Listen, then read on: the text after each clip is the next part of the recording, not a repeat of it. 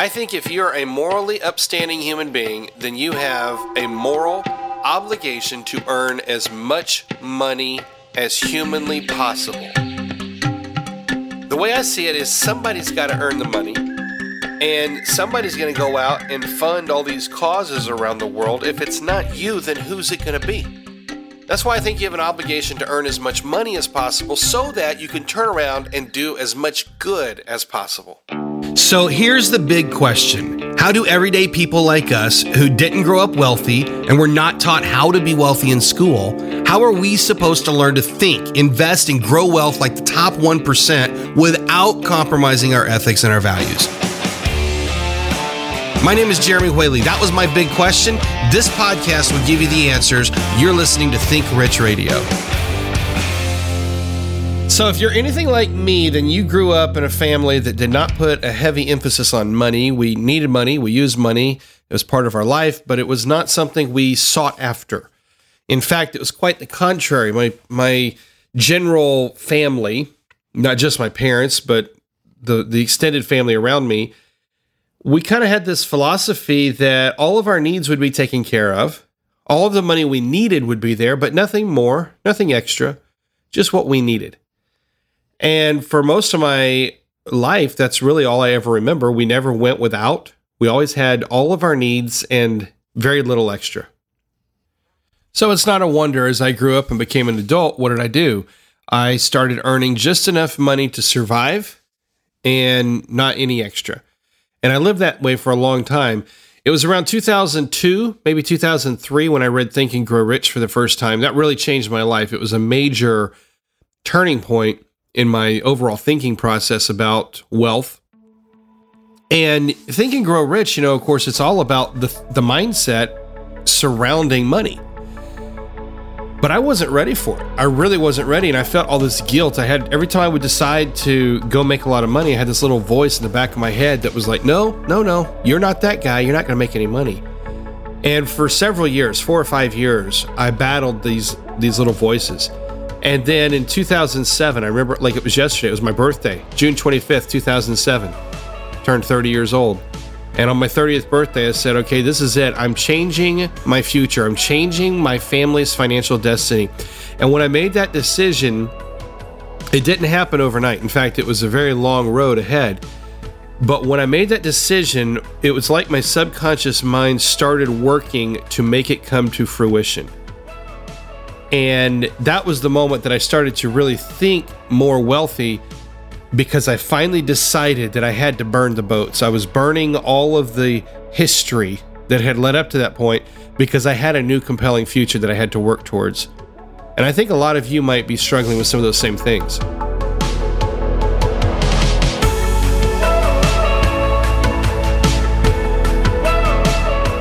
Now that I've been in this industry for more than a decade, it's interesting, the people that I run across. I sit down and I start working with somebody and I ask them the question, hey, how much money do you want to make? And inevitably, they say something along these lines. Something like, I want to make enough money. And I say, well, how much is enough money? And it's interesting because everybody has a different standard for that. Some people, enough money is $70,000 or $80,000 a year. For other people, enough money is $120,000 or $130,000 a year. For some people, enough money is $200,000. I remember one couple I sat down with, and I really wanted to help them. They were a wonderful couple, did not have a whole lot of ideas of what they wanted for their future, and consequently, it was hard to create a future because they didn't know what they wanted. But I asked them the question, how much money do you want to make? And the guy's answer was, I want to make a lot of money, but not so much that I would be greedy. And I remember asking him, well, how much is that? I mean, at what point do you decide you're greedy? Is it $250,000 a year? Is it $500,000 a year? Is it $1 million a year? At which point do you cross the line and now you no longer have enough? Now you're greedy.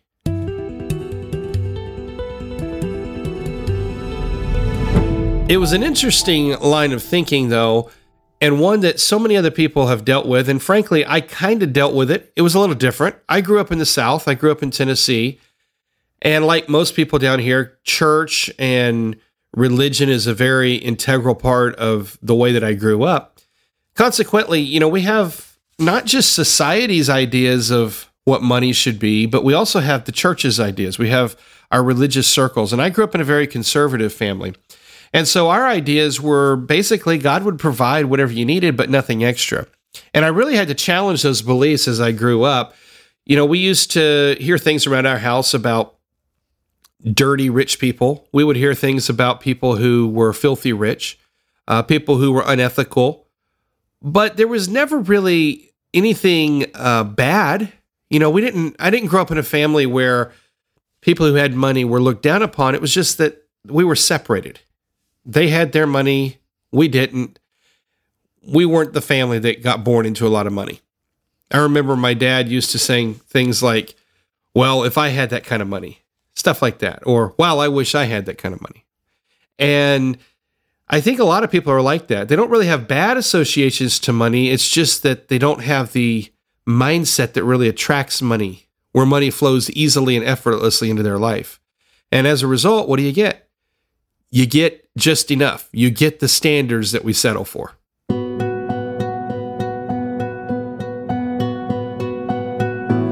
It was one of my mentors that brought this to my attention a few years ago, and I'd never thought about it before, but he's the one who put this word standard in my mind. And he said, Jeremy, you get what you settle for. You get the standards that you accept. But what we've never been taught is we get to set those standards, and we can change those standards. And that's what wealthy people do. Wealthy families have different standards. The difference in a poor family and a wealthy family is the standards that we have set, that we say, I'm willing to accept this versus I'm not willing to accept that. I'm fascinated. If I drive down the street about 2 miles, I get to a major intersection, and inevitably there's some homeless people standing on the corner with a sign that says, we'll work for food. I've even asked a couple of them, hey, I have some brush on my land, I'd pay you to clear it. They don't want to actually work. They just want people to give them money. Now, I'm fascinated about this because they have a sign that says they'd work for food, but they won't actually work for food. And what's interesting is I can never imagine going and standing on the street corner and holding a sign that says I'd work for food. But obviously these people can. So what's the difference in me and these people? Well, sure, I'm an entrepreneur and I have all these grandiose ideas, but more importantly, I have standards. If I ever got so hard up financially that I had to go stand on the street corner, I still wouldn't do it. I would find another way. I'd find a way to not live under a bridge. I would find a way. I would find the resourcefulness deep inside. But for whatever reason, these people have not found that way. And I'm fascinated about it because the only difference between those people and me, or the only difference between those people and you, or so many other people, I mean, there's 330 million people or more in the United States, and the vast majority never live under a bridge. Why? Because of standards. Think about it in your own life. Would you ever go live under a bridge? And the answer is probably no. Why? You'll find somebody to stay with. You'll find some friend or some family member or something. You'll dig deep. You'll find a resourceful way to not live under a bridge. Why? Because of standards.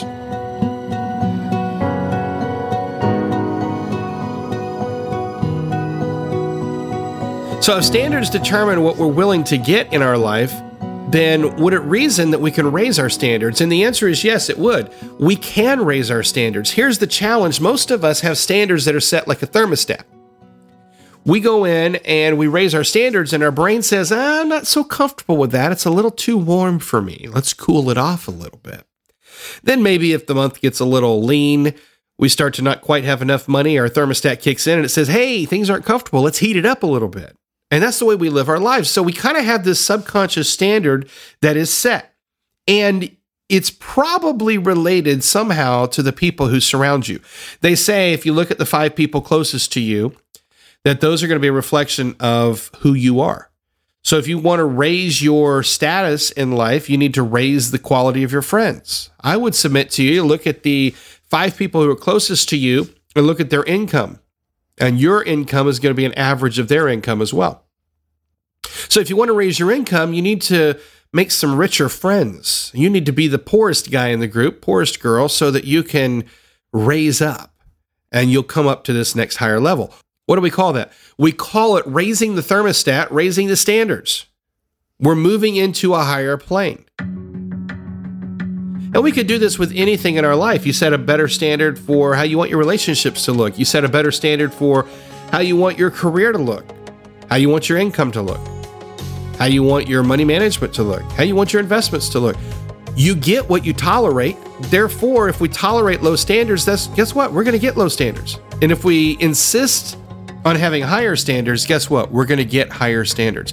So I would suggest to you, and I would challenge you, ask yourself, where can I raise my standards? What can I do to raise my standards? How high am I willing to raise my standards? And then we get to the philosophical question, how much is too much? At what point am I now a greedy person as opposed to someone who just has a little extra?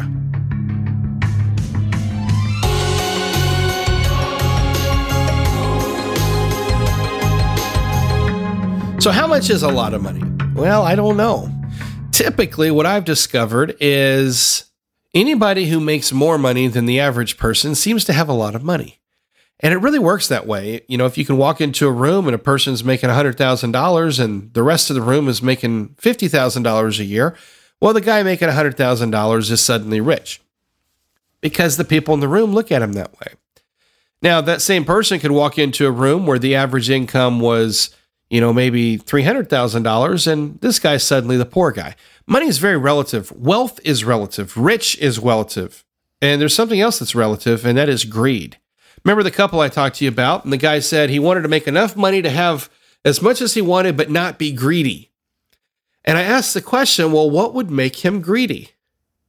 What would it take? How much money would it take to actually make someone greedy? And then what I discovered that greed is not tied to an amount of money.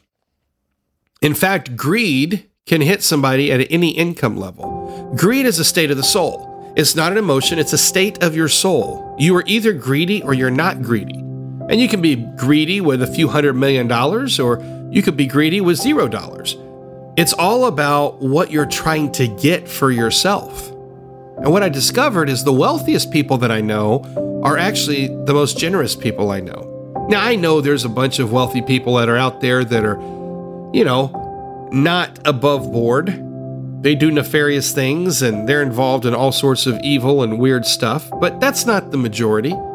The truth is, the vast majority of wealthy individuals are the most generous people you'll ever find, because it takes a certain mindset to become wealthy.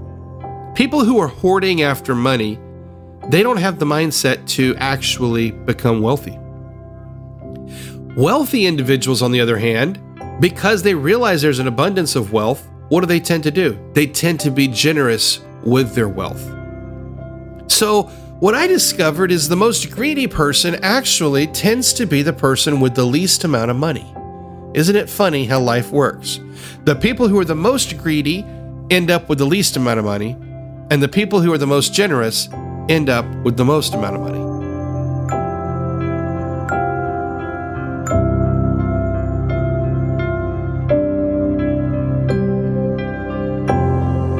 So a guy says to me he wants to make a little extra money so that he can go on a missions trip for his church. I said, that's a good outcome. I like that. I support that.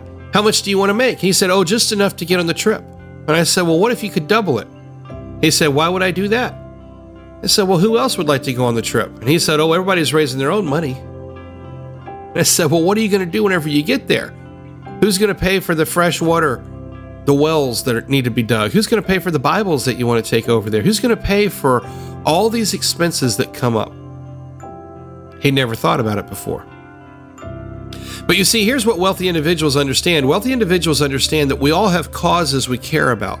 We all have things that are more important to us than others. For me, human trafficking is a big issue.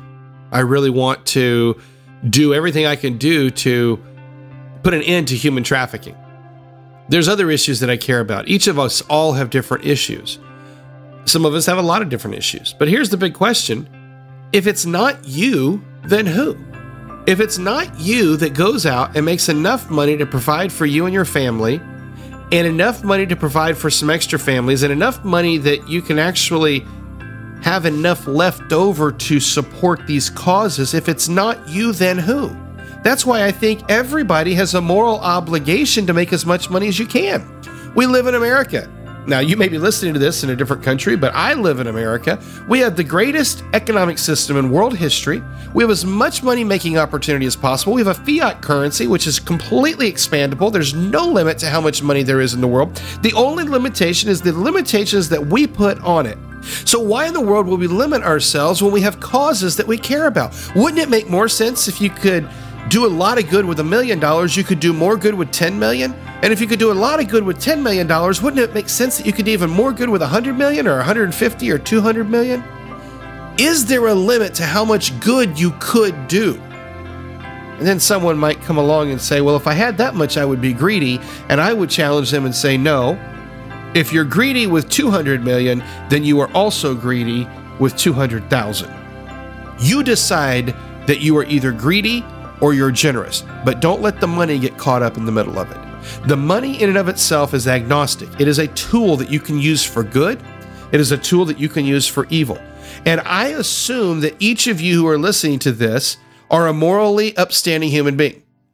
And if you're a morally upstanding human being, then I think you have a moral obligation to go out and make as much money as possible so that you can turn around and do as much good as possible.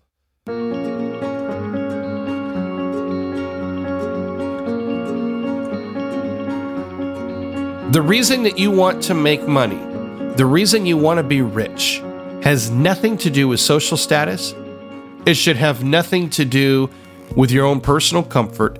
It should have everything to do with what financial freedom provides for you. Financial freedom removes the bondage of financial slavery, and it enables you to live your purpose that you were created for. For some of you, that purpose may be creating a school. For some of you, that may be digging freshwater drinking wells in foreign countries. For some of you, it may be doing church missions work. For others of you, it may be, doing entrepreneurship training in a third world country. For others of you, it may be doing inner city work. For others of you, it may be doing child trafficking rescue. The cause doesn't really matter. It's the intention behind it. If you want to be rich so that you can swim in your gold like Scrooge McDuck, it's never going to happen. That's not clean money. That's the dirty money. That's called filthy rich because it's greed that is driving it. And the greedy person usually doesn't get what they're lusting after, because the truth is there's no amount of money that can quench the thirst of greed. But if you are a person who cares about other people, and if you have causes that you say, I really want to support this cause, I just can't because I'm enslaved to my job, and I'm enslaved to my job because I'm enslaved to all these bills and these obligations I have. The question then is, what does financial freedom mean to you? If you think financial freedom means retirement, then you'll never go for it because it's not compelling. If you think financial freedom means I get to live the purpose I was created for, then nothing should stand in your way of making as much money as you possibly can. That's why you should be rich.